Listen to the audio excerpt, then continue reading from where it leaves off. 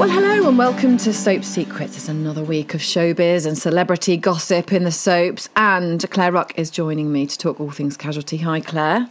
Hi, Hannah. Okay, so we are going to talk Casualty first this week rather than Holby. And this week's episode starts with Rash being kidnapped. Nothing like starting with a bang.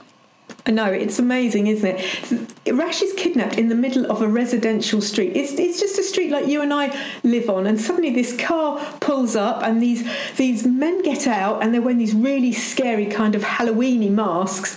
They catch him, he's really frightening. They put a sack over his head and pop him in the boot of the car and take him to a disused warehouse, Hannah. Oh my. Why? Why? Well, it all becomes clear. So we all know that Rash has got himself mixed up with this drug gang. So fearing for his life, it becomes clear that Hafsa has been really badly injured and needs urgent medical attention, Hannah. Now, Hafsa is, she's quite high up in this drugs organisation, but she is one of the few women up there, and it's really run by men, and there's been a row over money, isn't there, always in drugs gangs? And they have done something really horrible to her. They've beaten her up. But then she had this lovely long hair and they've shorn it off really badly with scissors. So she's got this really ugly, choppy cut and a couple of black eyes. And then they've really quite nastily cut her arm. And Rash is, he's really frightened that they've nicked an artery. It's bleeding, but it's bleeding quite heavily. He says, quite rightly, he can't treat her in this unhygienic, disused warehouse, of course, and she needs to go to hospital, but she is refusing to go because this is the kind of stuff, Hannah, you can't hide from the police, isn't it? Yeah, absolutely. I mean, this is serious stuff. I mean, it's a massive storyline, isn't it, here? Yeah, yes. He is now way in over his head. This isn't just treating small cuts that, need stitching and stuff. This is life-threatening. And he says, no. And as an added incentive, her henchmen bring young Rayan to the warehouse and threaten him. He has been trying to save Rayan and try and get him out of the drug gang to, go back to school, to get qualifications, to have a life outside of a drugs gang.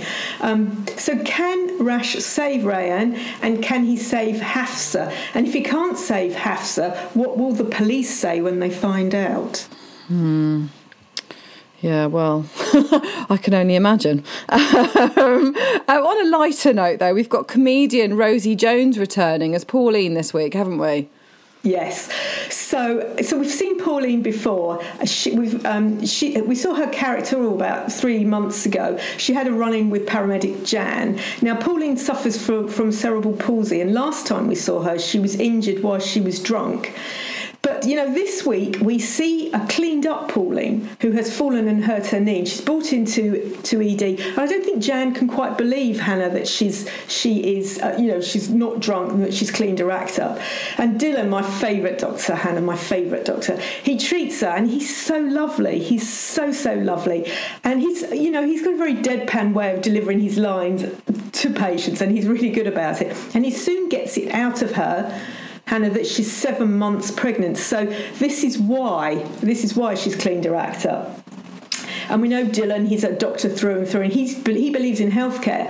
And he says he realises she hasn't had any pregnancy checks, and he says, no, you need midwife appointments. You need doctors' help in pregnancy unless you're going to give birth, without medical assistance, which most people don't wish to do. So yes, he organises all of these midwife appointments, and this really upsets Pauline, Hannah. We don't know why at the moment, but she's getting really upset. How could you do that? And then we see social services turn up, and we learn more of her backstory. Will Pauline be allowed to keep her baby? Really? Yes. I think really this is key to why she was drinking those three or 4 months ago. It's really key. This is really sad because she wants this baby desperately. This is why she's hidden her pregnancy. But social services get involved, and there is something in her past that means that social services may well take her baby away. But Dylan's fighting for her. He's really fighting for her to be allowed, with obviously support, to bring her daughter up. Gosh, that's quite a big storyline there, though. Moving on to Holby. What a week. We see more of Eli's private life this week, don't we? Yes, we do, Hannah. So we know that Eli and his wife Amelia have been going through the exhausting rounds of IVF. And this week Amelia shares good news with Eli that she's pregnant, and that's absolutely super, isn't it? Yeah, it's really good news. Really good news. This is Holby, so there's a big fly in the ointment, a big fat one. Of course there is. big fat one. What is it? Well, Amelia's tumour has come back and she is in the study for the proton beam therapy. She swears she feels much better, but what impact will her pregnancy news have on her tumour treatment? Oh, that's a really big storyline, isn't it? Yeah. Because you do hear of women, who become pregnant and have decided whether to delay treatment, or I've read stories where babies have had to be, come early. They've made them come early to the treatment. This is a big storyline, I think, for Holby. It is a big storyline because you can just tell from Amelia, she's going to continue with this pregnancy. She's not going to give up this baby for her protein beam therapy and being part of the study. She's simply not. She's too emotional about it. She's come this far to having a baby. She's gone through all that agonising, all the pain, all the masses of failed IVF. She's had so much pain. She's just not going to give it up. Yeah, no, it isn't. I mean, they've come that far. It's kind of, I suppose, especially with IVF, that's something they've chosen to do as well. So, and it's worked, and they've made a conscious decision to do something, I guess. And Josh, Josh has been on a really rocky road for a long time, but he starts his first group therapy session. Yes, he wasn't very happy about going. He's been a bit blokey. Some men find it very difficult to talk about their feelings, and he's trying to skip it, and his partner Ange keeps reminding him, and even Eli reminds him, and he was really banking on Eli saying no, you're too busy to go. So he ends up late, typical, and he gets in there and he bonds with fellow attendee Claudia, and they both really refuse to take the session seriously.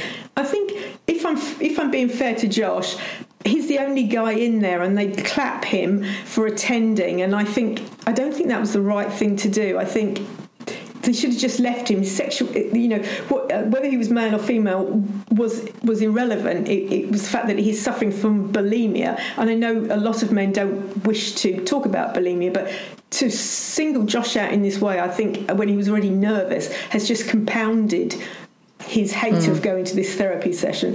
So he doesn't take it seriously, and when Ange asks did it go well, he lies. Okay, so what will it take? That's not good, is it? I mean, if you're going to go for therapy, the whole point is presumably the complete honesty and transparency. Yeah. Oh dear. And there's also some sad news for Dom, isn't there? Yeah. Because Carol is admitted after having yet another stroke. I know. This one's really, really sad. Carol is played by the lovely Julia Deakin, and we all love Carol.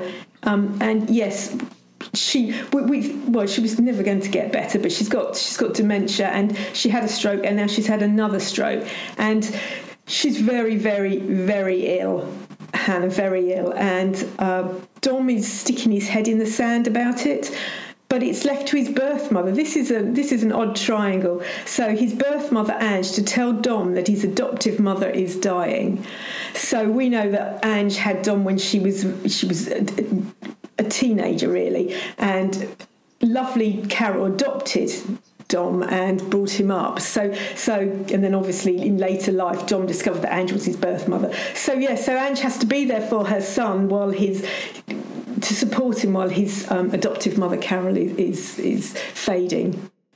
That's really sad, isn't it? There's lots of storylines going on in Holby as it runs to its finale, I guess. Okay, well, that is everything in the hospital soap news, but we will be back next week with more.